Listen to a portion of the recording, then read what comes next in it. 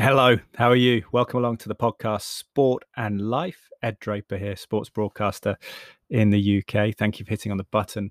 Good to have you here. If you're not feeling well, stay tuned for the podcast with Dr. Ranulph Crook of the Cotswold Optimal Health Clinic, although he says that's changing its name, but he's also a GP practitioner. He'll look at all things from sleep to nutrition, movement, in terms of optimizing our health and immunity in the wake of the pandemic, and hopefully a more preemptive attitude is going to take hold across the West for all of us here in the UK, US, Australia, wherever you are.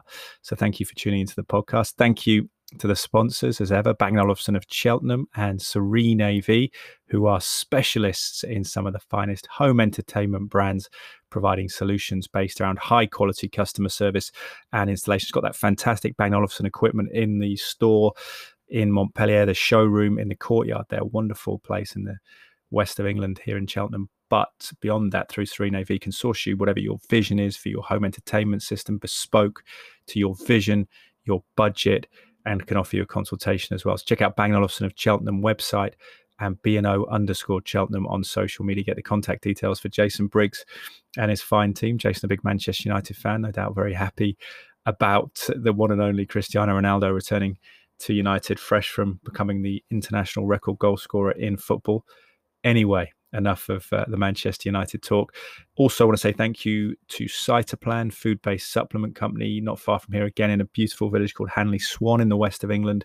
They are purveyors of food-based supplements, as I say. My father, Dr. Mark Draper, has worked with them for 20 plus years, devising some of the ingredients, particularly around trace elements, selenium and zinc for their multivitamins, the sort of all-in-one holistic supplements that they offer. He's a big fan of selenium and zinc and thinks they're deplete in UK soils. You would have to check that wherever you are in the world in terms of your soil supply, although general trend, as we know worldwide, is for soil to diminish due to industrial farming. Nonetheless, he's a big advocate of Immune Complete, which is a supplement we take at the moment. My wife takes Immune Complete 1. I take 2 not having any iron that's not really needed by your average adult male. So that's the what we take, but you can have a look there. And we still pay for the supplements, by the way, even though my father has worked with the company for a long time, albeit at a discount, which we can offer to you at cytoplan.co.uk as well. If you go there, cytoplan.co.uk, you can get a 30% discount upfront, 10% thereafter with the code Draper10R, my last name, DRAPER, all capital letters, the numerals 10 and the capital letter R. Interesting, Ran offers not a counterpoint, but a sort of opinion on supplementation as well. So stay tuned for that. But we've certainly felt, without having a control family, that there has been a little enhancement, that closing that gap. Of course, you need the foundations, of course, of sleep, rest, movement, and nutrition, which we'll talk about later in the podcast. But yeah, good luck with that. I hope you are well. And if the supplements help, there's lots of bespoke ones, not just the multivitamins or vitamins there as well. And a project we've been working on that you may want to check out at drapermedia.co.uk, something sparked by the lockdown, the pandemic in lots of ways. And I suppose that realization of mortality and that time we had just to discuss things, was thinking about my granddad who passed when I was 14 and wanting to hear his voice. So we come up with an idea called Attic Box Audio, where myself, as a broadcaster of 20 plus years, goes out, speaks to people in their home, conversation for a couple of hours, and typically would be grandparents, I suppose, or parents. Gives them a sort of rough run through, very much in their own words, their own memories. It doesn't have to be chronological or even factually checked, but just their memories of childhood through to the present day, the loved ones in their life, the key moments, just for posterity, for legacy, for family lineage down the years to reflect upon, for grandchildren and children yet to be born to hear their parents or grandparents' voices down the line. So that's an interesting project we're working on. It's called Attic Box Audio. My wife and I, her being a graphic designer, and you can check out the early stages of that Attic Box Audio and get in touch if you may be interested in being a customer, myself speaking to you, or maybe a loved one, a grandparent, or a parent. So that is drapermedia.co.uk/atticboxaudio, or just go to drapermedia.co.uk and it will be there. Thank you for listening to the podcast. This hopefully is useful for you. Met Dr. Ranulph Crook at the Cheltenham Wellbeing Festival a couple of years ago. He has had a special clinic alongside his general practice called the Cotswold Optimal Health Clinic, although he says here that is changing Again, it has been Crook and Crockett with a partner of his, but I believe they're rebranding at the moment and just updating that vision. But that's a personal, private service they do to optimize people's health. And obviously, immunity is a big part of that. So welcome back to the podcast, Dr. Ranulph Crook. Here we go. Hope you enjoy this. Dr. Ran Crook, welcome back to the podcast. How are you? You're in the midst of action down at your clinic on St. George's Road in Cheltenham. Yes, I'm very good, thank you, Ed. Very good. And how are you doing? Yeah, very well, thank you.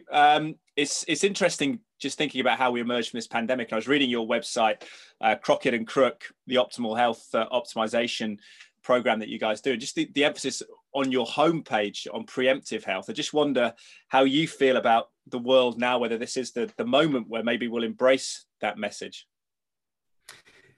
Yes, I think, it has to be one of the silver linings, doesn't it, from the pandemic. Obviously, there's been a huge amount of focus on the people who have been at most risk of developing the coronavirus and the metabolic health problems. So people who are obese, who have poor blood sugar regulation, poor blood pressure control, low levels of physical activity, all these sorts of things have really come to the forefront of people's awareness because of this pandemic. And so I think, certainly right from the first lockdown, you could see the number of people who are getting out, walking more, and just gyms were obviously shut, but people were improvising, creating gyms at home, or just simply going for walks more often. So that was really encouraging that it's highlighted. And, in a way, yes, it's incredibly frustrating for all how long it's been going on. But the longer people have been forced into those habits, hopefully, the longer they will endure once we emerge from this sort of state of lockdowns and coronavirus hanging over our heads. Yeah, I mean, COVID's clearly been the sort of clear and present danger in the short term, but the strange thing about it is there's obviously a myriad of different ailments that can still assail us at any point in modern life, particularly, chronic illness or acute problems. When you look at optimizing immunity, I suppose there is an underlying foundation there, isn't there, that we can have a better immune system. There's often a fatalism around health, isn't there? You hear people say, "Oh, I haven't got a very good immune system," or "I've got a great immune system," without realizing we can change that. I mean, I suppose, does that play into epigenetics? We've talked about that before, that you can express different genes to make yourself stronger in terms of your immune system.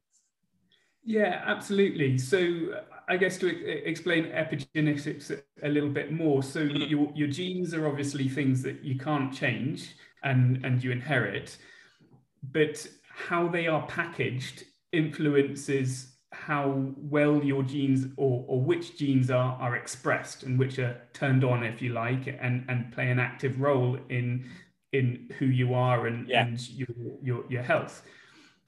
And our environment and our lifestyle can play a significant role in that packaging, what we call the epigenetics. And so, yeah, things like exercise, as we were talking about, can play a huge role in modifying and manipulating our chances of succumbing to diseases and infections. And particularly with exercise, it's really well known now that exercise plays a significant impact on our risk of infections, particularly viral upper respiratory infections. There's lots of evidence and studies looking at that. But it's not quite straightforward as the more you exercise, the better your immune system is. There is a little bit of a trade-off. So you have what looks like, if you plot your risk of developing a cold versus how hard you're exercising, there you see a little bit of a J-shaped curve. So going from no exercise to regular moderate exercise, you see a significant improvement in your immunity and your ability to resist such infections. But then the harder you train and potentially then possibly go into overtraining, then that stresses your body out far too much. and then you start to see these rates of infections coming back. So high-level elite athletes have to be so careful about making sure they don't contract infections, because one, obviously that has a huge impact on their performance and their training schedule, but two, they are much more at risk of developing the infection because of the constant stress that they put their bodies through by the degree of training that they're doing. So the message from that really is moderate, shortish bouts, so i.e. less than 60 minutes is what the evidence suggests, can reduce your risk of getting colds by far more than any sort of medicines or any supplements or anything like that. So just getting out, going for, a brisk walk for, 20, 30 minutes or up to an hour a day does huge things to support your immune system. It's fantastic that, and it's interesting you say about the intense sort of long distance athletes. When I went to Loughborough University, the long distance runners would always have colds, so it's quite consistent now. It's counterintuitive perhaps, and I know sadly some long distance runners actually really struggle with COVID, so it's definitely a key component. And I think we are emotional creatures, aren't we? We're not necessarily rational and scientific. And do you think using the word movement sometimes is more inviting for people than exercise, because we do have that strenuous association in our minds about weightlifters or runners or sprinters that we think, well, that's not me, I can't emulate that, I can't run a 4-minute mile or whatever it is. That actually we don't need to. There's a fascinating book by Caroline Williams, who's a science writer, called Move, and it just collates that evidence about these tribes that live to rich, healthy lives around the world. And they generally they don't sit down very much around it. So is that an easier message sometimes, to just try and stay on our feet? Yeah, and obviously you had a really nice chat with our mutual friend James Golden about that, and sitting less and moving more. And you're absolutely right. Sometimes people are put off from doing anything at all because they think to exercise and stay fit, they need to go down to the gym and lift weights and, run their heart out on the treadmill. But the most amount of benefit goes from moving to doing nothing to something. So even 15 minutes a day, which everybody can fit into their schedule, is far better than not doing anything at all. So any step towards doing more within that context of not overtraining, any step towards that, even if that's going for a few 5-10 minute walks a day, is far better and will have significant impact on not just your immune system, but your overall risk of death or chronic diseases, heart disease, diabetes, dementia, all those sorts of things. So really, people shouldn't be put off by thinking they have to slog it out at the gym or go for long runs or turn themselves into some athlete. One, it's about the movement, but also two, it's independently about not sitting. And that in itself is a risk. So you don't have to be super fit. You just have to move regularly and not sit too long. It's a challenge in the modern world, isn't it? And I don't want to be too combative about it, but when you look at nutrition and movement, you think that we have created a world, or the world's been created for us, which is very sedentary inclined. There's not very many manual jobs, remaining manual labor work. There's also, on the nutrition front, we're bombarded with processed sugars and stuff. You almost have to have a mindset of a plan and a sort of ability to block out a lot of the prevailing winds, don't you, in modern society, without being sort of negative about it. Yeah, in a way, you're absolutely right. We're almost engineering our own decline, and the bulk of all of our chronic diseases now are very much lifestyle related, and so we have to really, as you say, fight against it. Take the stairs rather than the lift or the escalator. Not go for those immediate access convenience foods, which are highly processed, lots of refined sugars and things like that. So the convenience that we've created for ourselves in our daily life is really what's driving the increase, health disease and sort of burden of lifestyle diseases. Yeah, I know, which as your day job as a general practitioner as well, you'll be encountering that on a daily basis. And hopefully we can shift to doctors managing more acute issues rather than those chronic lifestyle problems, which I know from family members are a big time consumer and an energy consumer for the national health system at the moment. What about sleep, Ran? Because it's a holistic aspect, isn't it? Optimizing immunity. We all have our challenges. I think sleep's been a big one of mine. I don't know whether it was machismo growing up, but you sort of internalize these sayings, don't you? Like, you can sleep when you die, and work hard, play hard, and all this kind of thing. And then you get to a certain age and you start to feel a bit creaky. And then you look at the research and think, wow, sleep could be the most important thing. How do you reflect on that with your clients, and how much do you look at that in terms of their overall health picture? Yes, sleep is absolutely an important, and it's a fundamental driver of, again, our long-term and also our acute health. You know, you only have to deprive yourself of sleep for a matter of a few days before you see things like blood sugar levels rising to diabetic levels, and so it's a tricky one, though, because it's quite an emotive subject. Some people, when they start tracking their sleep, will become obsessive over it, and that in itself would then, you know, cause their sleep quality to deteriorate. And so it's about really knowing the person and how to address it on an individual basis. So tracking sleep for some people is definitely not the right thing to do.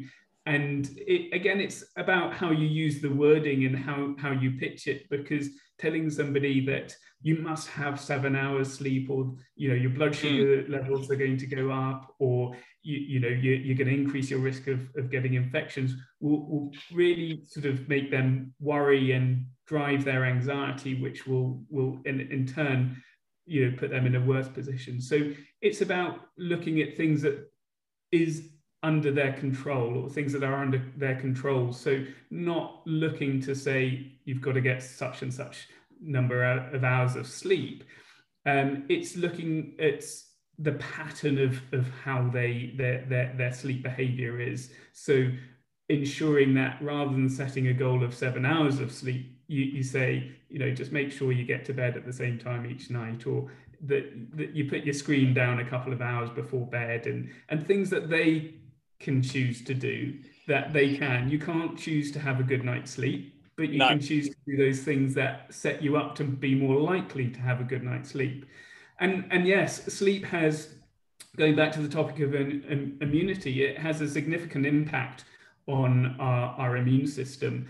And particularly, you know, thinking again of things like the coronavirus, you know, how many hours sleep you get does correlate with your risk of developing upper respiratory tract viruses, and indeed people who have sleep deprivation before getting a flu vaccination show much reduced levels of antibodies against the virus that they've just been vaccinated against. So, you know, making sure that you set yourself up for a good week of sleep prior to getting a flu jab or the COVID jab may well boost the level of immunity you have as a result of that vaccine. Yeah, it's funny, again, it sort of relates to the environment, just mentioning there about the sort of different triggers that we have, and how there is a consumer market around us trying to get us devices that document all these things. But the thought of, I know that my own mind would just be, I'd be waking up in the night, checking what my sleep had been. I'd be the next day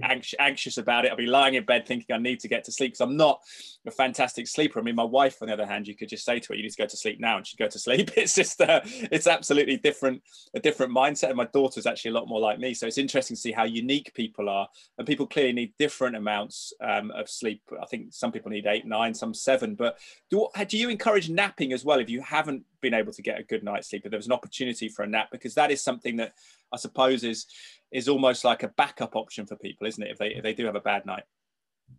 Yeah, you know, everybody has a different situation, and it has to be taken in context with their current situation. But napping certainly can be useful, but you have to utilize that in terms of certain criteria. So what happens when you're awake during the day is you build up sleep pressure. So a chemical in the body builds up called adenosine, and that drops as you get asleep. So obviously, if you fall asleep watching the television, or you have a late afternoon nap, then that's going to take the edge off that sleep drive, which then potentially means that at your normal bedtime, you're then not going to get to sleep because you've taken the edge off that sleepiness. And so it might take you longer. And then if you've got your normal alarm clock to wake you up, as many of us do for work, then you've actually lost out on your proper quality of sleep. But if you've got the opportunity, maybe after a bad night's sleep, to have a nap earlier on in the day, then sometimes that can give somebody a bit of reassurance when they're going through that stressful time. I need to go to sleep, I've got an important day tomorrow, and it's turning over in their head. But if they've got that reassurance, actually, no, a nap is okay in the morning, you can catch up then that also can help them get back to sleep without worrying too much about it. But actually make some sort of effort at regaining some of that lost sleep the next day. Yeah, and often people as well with babies, there's a sense of despair when you read about how important sleep is and you're getting woken up every 2 hours. So if you do have that fallback of when baby's napping, getting a few minutes in the daytime, I think can be big for people. What about... Yes, I know that feeling well. yeah, exactly. I mean, I'm naturally someone who likes a 15-minute nap and I wake up and actually feel refreshed from that. But I know that some people struggle. They go for 2 hours and then they wake up groggy. But I tend to just rest the eyes and I think get a sense of, maybe I think it's cortisol lowers a little bit the stress response, and you feel a bit reinvigorated. But it's very much an individual thing, isn't it? As is nutrition. How important is nutrition, the food we eat, what we drink, for our immunity? Again, it's critical. I mean, our immune system has a huge interplay in the gut. So our gut is probably the biggest exposure of our immune system to the external environment. So the immune system is hugely complex, and there are lots of things going on, as we've already talked about, with sleep and exercise and all these sorts of things. But looking after our gut health through how well we eat is certainly a large part in how we can look after our immune system. A lot of that comes through the bugs that live inside us. So, often we think about infections and we talk about bacteria and viruses and fungi that cause us harm, when actually we've probably got to spend a lot more time thinking about the beneficial bacteria, viruses and fungi that live in and on us, and the majority of those live in our gut. And how we eat really influences the balance of the bugs in our gut. So we're really learning now over the last decade, and particularly with some great work by a professor called Tim Spector, and the work he's been doing in a study called PREDICT, where they're showing that we can really personalize what we eat and how that impacts on our gut bugs, our microbiome. And so you can really look at now individualizing what foods people have according to what bugs they have in their gut, and what diseases that they might be at risk of developing. And whilst again that is very personalized, there are some sort of bigger picture take-home messages that you can get. Their studies have obviously generally shown some unsurprising findings, like plant-based diets are associated with good bugs, and a lot of animal-based processed foods, bacon, sausages, those sorts of things are associated with the more undesirable gut bugs. Yeah. But it's not quite as straightforward as that. So highly processed plant-based foods, like vegan ice creams or baked beans and things like that, fruit juices, again, they will be associated with the undesirables, whereas unprocessed animal foods, so oily fish, yogurts, eggs, those sorts of things, are associated with good bugs. So there is nuance in it, and so it's not quite straightforward. But generally, the diversity of plants that you can get in your food are really what the gut bugs like. And we know the more diverse plant-based foods that you can get in your diet, and the study suggests we should be aiming for about over 30 different species of plants or so fruit or vegetables a week. Wow. Is associated with the greatest benefits. So you can't just have that broccoli every night, even though broccoli is good for you. It's a funny one, isn't it? But it's interesting you allude to the sort of again the emotional sort of, I guess, tribal aspects of nutrition that creep in, because people get very attached to either a vegan diet or a carnivore diet, the opposite end of the spectrum, or a dairy-free diet or a wheat-free diet, and it gets very sort of passionate. But actually, there are almost, you can sort of draw back from the nuance, can't you? You can look at whole foods, you can look maybe at organic. Do you encourage organic if people can afford it and get access to it? I think with organic, again, it's difficult because yes, you may potentially get higher concentrations of nutrients and things like that, but if it makes it unaffordable for people and they're restricting their range of vegetables, then it doesn't necessarily make sense to make that as a sort of a public health message for everybody. Yeah.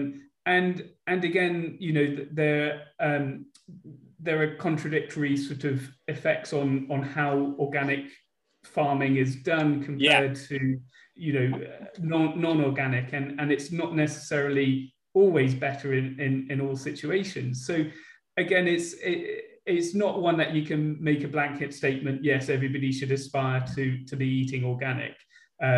It very much depends on people's individual circumstances, what their goals are, what their current diet is, what their current health status is.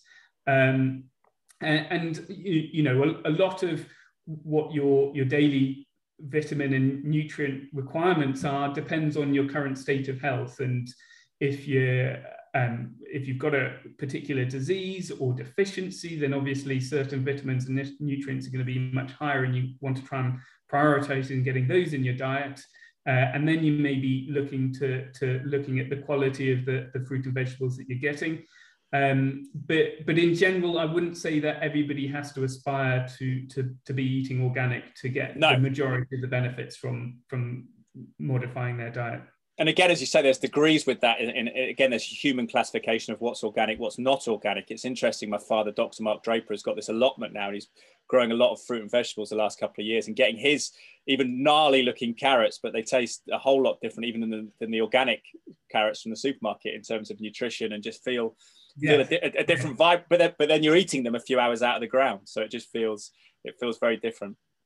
Yeah, and you know, he'll be farming his allotment a lot less intensively than you know, an established farm. So yes, you'll have a much higher density of nutrients for the vegetables to grow in. It's a big debate for people, isn't it? And I appreciate that some people absolutely, in terms of their money in their pocket, could not afford to eat a wholly organic diet, particularly if they're buying organic chicken and things like that. But it's an interesting one. I think we spend more on food than our mortgage because we live in a rather modest house, but we almost make that a priority. It's interesting that, I don't know if you think psychologically, culturally in the West, we tend to see food as a minimal expenditure, whereas in the history of mankind, it was the prime objective for doing anything was to get good food to keep us going, wasn't it? Do you think sometimes we need to look at that in terms of our cultural mindset? Yes, and I think the trouble is that trying to make sort of public health messages that suit every situation across any population is really difficult, because you know, you do have situations where there are, you know, real issues with what they call food deserts and accessibility to, you know, high quality, you know, just natural fruit and vegetables so that people can cook from scratch. And so it's difficult to make sort of policy and sort of overarching guidances for people, which then exclude the most vulnerable, socially deprived and at-risk populations, and almost pushes them in the opposite direction. Yeah. So yes, I think, you know, as a society, yes, prioritizing how to make all of this more accessible to more of the population is definitely something that would drive up the standards of public health and the population health. Yeah, maybe it's good to get organic veg and not buy IKEA sets every month or so. It's just different. It's how you view things, isn't it? Yeah, or the next iPhone or whatever it might be. It's interesting what we invest in, and sometimes, and we get, again, so many messages coming at us to lure us in that direction to spend money on those devices. Whereas maybe the food industry wants to sell convenience and sort of cheapness. Often there's a lot of competition in there, so it's a complex picture. An interesting thing, Rand, that I've become more illuminated upon, because you mentioned the obesity crisis, and what I hadn't realized is that in terms of absolute calories, we're actually intaking a lot less than previous generations. Again, it probably connected to the sedentary aspect of our lifestyles. But if we're eating less calories and we're eating sort of worse food on average with processed foods, is there a gap there? Do you talk about supplementation with some of your clients if they're not eating enough absolutely, or not eating well enough to get their nutrients? How do you feel about supplements? Things like vitamin D, I know, have been a big hot topic during the pandemic. Yes, so obviously food quality is a big thing in sort of determining how healthy you are, and ensuring that you're getting the right number of vitamins and minerals to support your immune system and the rest of your health. And so if you're eating a lot of nutritionally deficient foods, then that in a way can also drive up your overall calorie consumption, because your body is not getting the full requirement of nutrients and vitamins that it needs. So concentrating on getting nutritionally dense food should be a priority to maintain your long-term health. But in terms of supplementation, it's a controversial area. That there are lots of conflicting studies, and oftentimes it will be very particular populations that a study has been sort of designed around. And so trying to generalize that to the whole population is easy to do, but not necessarily accurate. Vitamin D, still, excuse me, there's still a lot of evidence in terms of the correlation with things, vitamin D and COVID, for example. But it's difficult to tease apart necessarily whether that's the vitamin D causing that increased risk, or whether the low vitamin D level is more just a surrogate marker for somebody who is in poor health. So the recommendations are, though, particularly in the UK in the winter months, to supplement with vitamin D, because there's no way of getting it through the level of sunshine that we get over the winter months, unfortunately, over here. Depressing, as we head towards the tunnel. Yes, as we start that that phase of life, the sunshine goes. But yes, there's a fairly low risk, as long as you supplement in the appropriate doses, of harm from taking the supplements. So whilst we don't know clearly whether it's just a correlation or causation, then supplementation is certainly something that's recommended by the UK health authorities, the Department of Health. So yes, vitamin D, as you say, is an important one. Other supplements are probably a little bit more specific to when people have deficiencies in those vitamins and nutrients. So as we get older, we get less good at absorbing various ones, such as vitamin B12. So sometimes supplementing in those when you get older, over 50s or so, would potentially be something. We don't have a huge amount of evidence, but there are other supplements. Particularly often people think of vitamin C and zinc and those sorts of things around the time that you get an infection, and they can be beneficial to reduce the severity or reduce the course of those sorts of things. Would you generally advise vegans to look at their B12 levels as well? Because that's something that we associate with a lot of animal products, isn't it? Yeah, so vegans particularly, as you imply, have to consider their diets a lot more closely.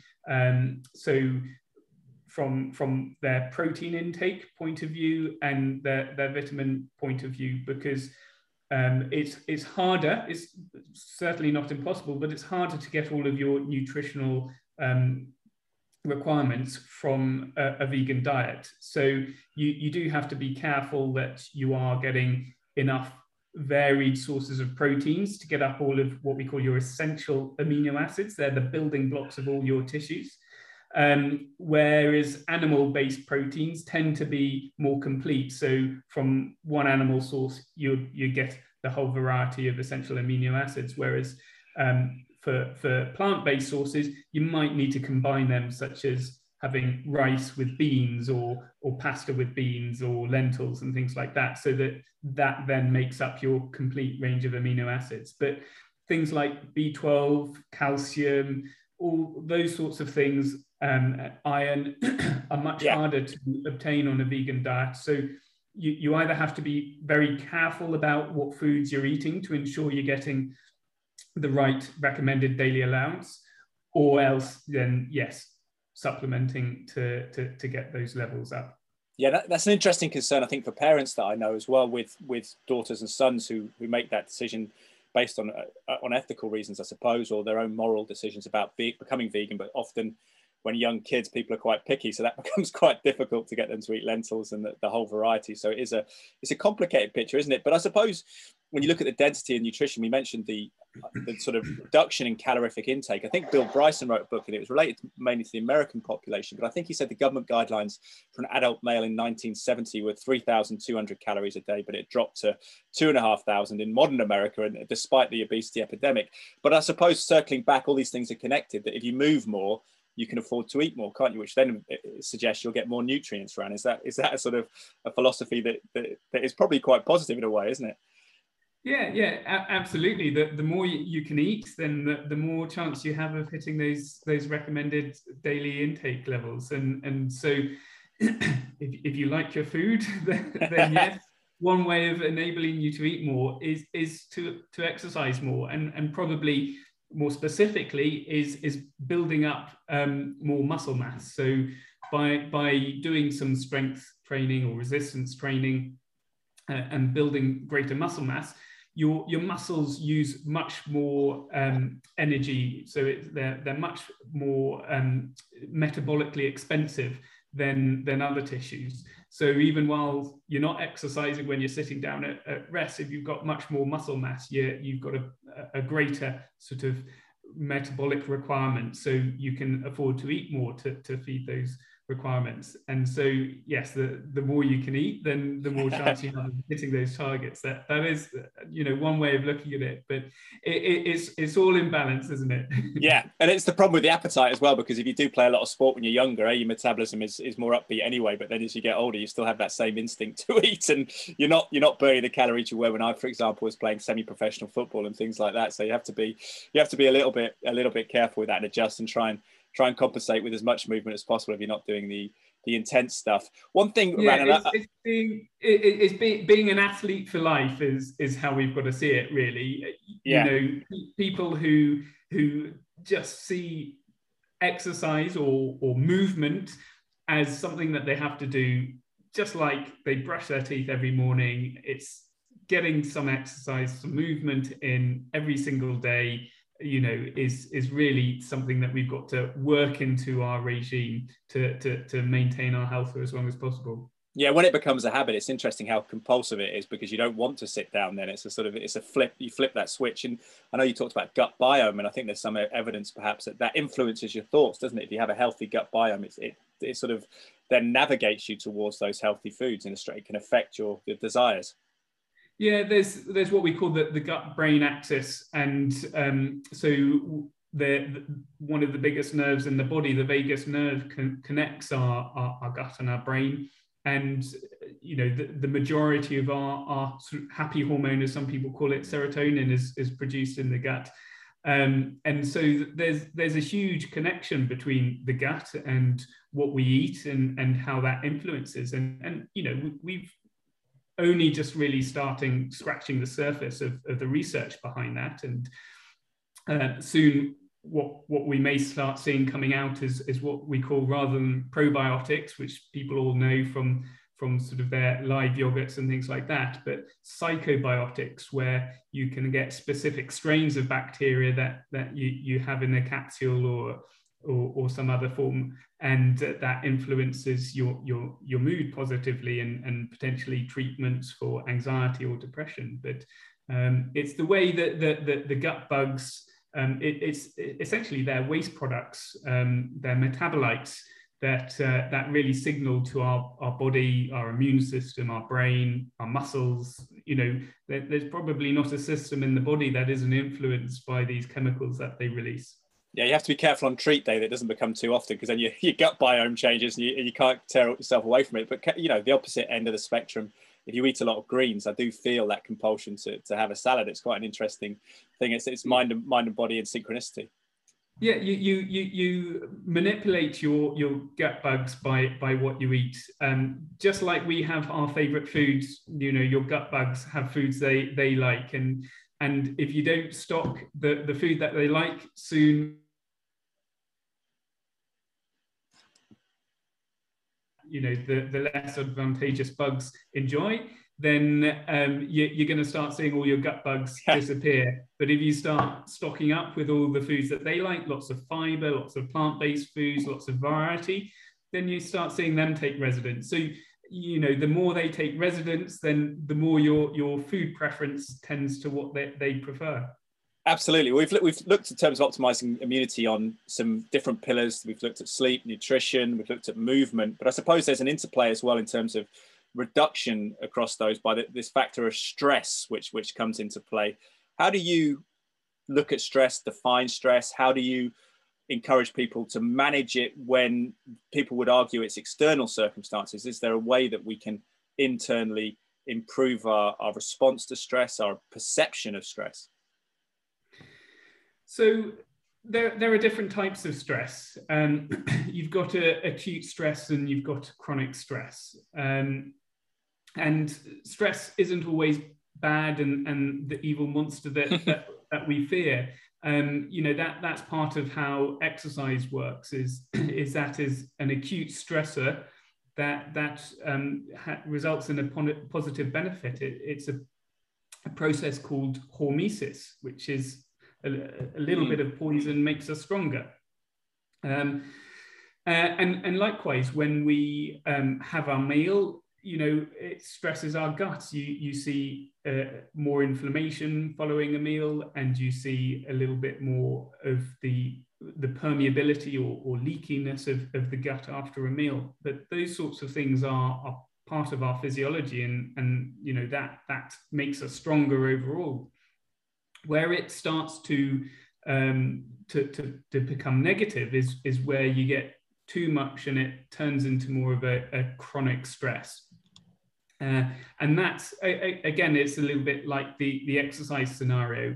If you get to exercise less than 60 minutes a day, then you don't see a buildup of the stress hormone cortisol and the immune suppressing effects that has. Yeah. But you start to overdo it and, you know, go to more 90-minute sessions, then you start to see the stress building up, the higher rates of infection and things like that. And so the same applies. Stress can be physical, it can be mental, and it's what is really our life load. And so whilst some external stresses are unmanageable, you can't do anything about them. It's about doing what you can to improve your resilience to those stresses by tackling the things that are under your control. So your emotional regulation, very much influenced by the duration and quality of sleep that you get. How stressed are you during the day? You know, things like meditation, mindfulness, and those sorts of things can help to lower your stress levels during the day. And so whilst stresses that are out of our control do have a significant negative impact. If we can improve our resilience to them, then that counterbalances that to a degree. So by staying fit, by moving regularly, you get the anti-inflammatory effect of that to counter the pro-inflammatory effect of stress. Sleeping well, getting good quality sleep, prioritizing that. That helps our emotional regulation and not to react to stress so much. And as we were talking about earlier, our diet and the influence our diet has on our responses to stress on a reaction. So and of course, stress causes a problem with our blood sugar regulation as well. So another reason to look at what we're eating and how that influences our stress response. Yeah, because often stress can affect our sleep if we let it. Then it affects our inclination to do movement or exercise, and it then affects our food choices when we're tired. We crave that sugar. So in a sense, we have cycle. Yeah, and what you have to say is, no, I don't need to stay up late because I've got a lot to do. I need to get a good night's sleep and start in the morning. It's almost rewiring it, isn't it? Because I think when we're under stress, we feel like we should put everything else on the side. Yeah, there's lots of evidence to show how. When you look at students who are swatting up for an exam, those who pull an all-nighter versus those who actually say, no, books down, get a good night's sleep, perform so much better. The temptation is just to cram till the last minute. But actually, that sleep deprivation it outweighs any extra inflammation that you get from that cramming. So yeah, same sort of thing with stress. It's, if you're staying up late to try and resolve a complex, stressful situation, often actually, and again, going back to things that we've known all along, people just say, go and have a sleep on it, and then get back to it in the morning. And that's exactly the reason, is that if we go to bed, sleep on it, then we make much more rational, logical decisions and less emotional ones if we've had a chance to recover emotionally from the day. Yeah, I had a maths teacher who used to say that. And I remember a professor actually in my Master's of Journalism in the USA, a kind of guy who was quite senior, probably in his late 60s, early 70s at the time. And he was saying he just couldn't believe students, the way they'd throat themselves around exam time. He said, stop going to the gym, just order junk food in and stay up late. It's sort of counterintuitive. There's almost a sort of sadomasochistic aspect to it, that by punishing yourself, you're going to get a better grade, when it's obviously counterintuitive. Ram, where should we start with these pillars? Is there a go-to thing? Is it the movement? Is it sleep? Or is it kind of being conscious and trying to make habit changes in all areas? I think everybody is, as we said all along, it's very much individual. You can look at sleep and say, there's not a single physiological process that isn't detrimentally impacted by sleep deprivation. And likewise, there's not a process that isn't, significantly enhanced by improving sleep quality. But equally, physical activity and movement is critical. So I think looking at your individual scenario and situation is the first step, and just reflecting on what the easy wins are. If you are somebody who really struggles to get to bed on time, and you wake up unrefreshed and you need to reach for that caffeine first thing in the morning to get yourself going, then maybe starting with sleep is the thing to start for you. But somebody who is pretty good, they get to bed at 10 o'clock and they wake up at 6 o'clock, and their sleep's not a problem, but that they're overweight, or they've been told that they're starting to develop pre-diabetes, then looking at their level of movement in combination with what they're eating, that's going to be the sort of starting point for them. So it's looking what the root cause is. If for somebody else, they've got a reasonable diet, but they're just in working themselves to the bone, high intensity, stressful job, and they see that their blood sugars are sort of starting to rise up, then potentially for them, it's looking about ways to relax and de-stress and prevent that rise in cortisol. That's probably more their issue. Yeah, it's often the interplay, as we say, between them, isn't it? Sometimes the movement will beget the sleep because you're tired, and et cetera, give you more daylight, which affects your ability to sleep. And then nutrition, if you're eating better, you won't have those sugar spikes and things like that. So it's all interconnected. Before you go though, Rand, tell us about Crockett and Crook. I believe it's the longevity and performance and longevity medicine. You're up in full swing, are you, in Cheltenham now? Well, what we're actually doing is we're pausing that, and we're developing a new clinic, which is going to be very much based on those sort of those aspects. So performance and longevity medicine, trying to help people to optimize their health through a physiology-based approach. So essentially, it's looking at taking a similar approach that you might consider with an athlete, looking at the nutrition, looking at their physiology, how their body's working, their metabolism, sleep, and everything like that. And we're looking to have a multidisciplinary team surrounding the individual, looking at the diet. We've got physiologists. Obviously, there'll be some doctors, some coaches, and some personal trainers, so that you can really create very individualized plans, but also there's that coaching aspect of it. So there is that ability to touch in, to have somebody who you're accountable to really help make these changes long-term lifetime habits. Brilliant. And where do we find out the information about that if people are interested in sort of engaging with you guys? So it will all be coming soon. So the website will all change. We're just going through the last hoops of registering with the regulatory bodies for the necessary bits and things like that. Brilliant. And a final note, if we can optimize our immunity better as individuals across society, what impact would that have on the national health system? Because we've talked about the NHS throughout the pandemic, haven't we, in the heroic work it does. But this would be a huge boost, wouldn't it, if we looked after ourselves to a better state? Yeah, it would be a massive impact. You know, the figures suggest about 70% of chronic diseases are lifestyle related. So, you know, if you look at how much of a saving that would make on the NHS, that would be, you know, billions, billions. So yes, it would make a huge impact. But the trouble is, it's not straightforward, and so much research has gone into, you know, behavioural change and whole systems approaches to how we can get everybody from sort of all corners of society and really get them to make these sort of lifestyle changes that are well grounded in evidence. But sometimes it's just tricky to get whole populations to achieve that. So that's really the public health challenge, is how can we make those widespread changes, and how can we support individuals?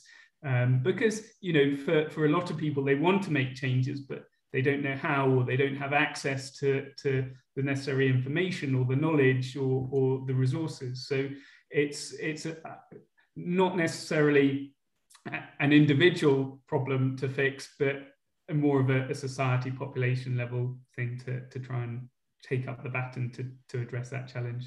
Yeah, and I agree. We always have to be sympathetic to the environment that people are surrounded by, and how fortunate I feel that I had a father who was very nutritionally minded, and also went to a sports science university at Loughborough that was very, you know, key on allying that sort of performance to what you do and what lifestyle choices you make, and just being aware, I think, that it's a precarious world we're presented with when we're bombarded with sort of soda pop adverts every 2 seconds and fast food, and we're encouraged to stay home and watch Netflix and not move and sit on the couch. It takes a bit of enlightenment, and hopefully we'll get there. Ran, I really appreciate you again speaking to the podcast, and we'll look forward to seeing in the future that the new project being unveiled and finding out more about that. Yeah, no problem. I'll keep you up to date, but thank you very much. It's been a pleasure once again, Ed, and great to see you. Thanks, Ran.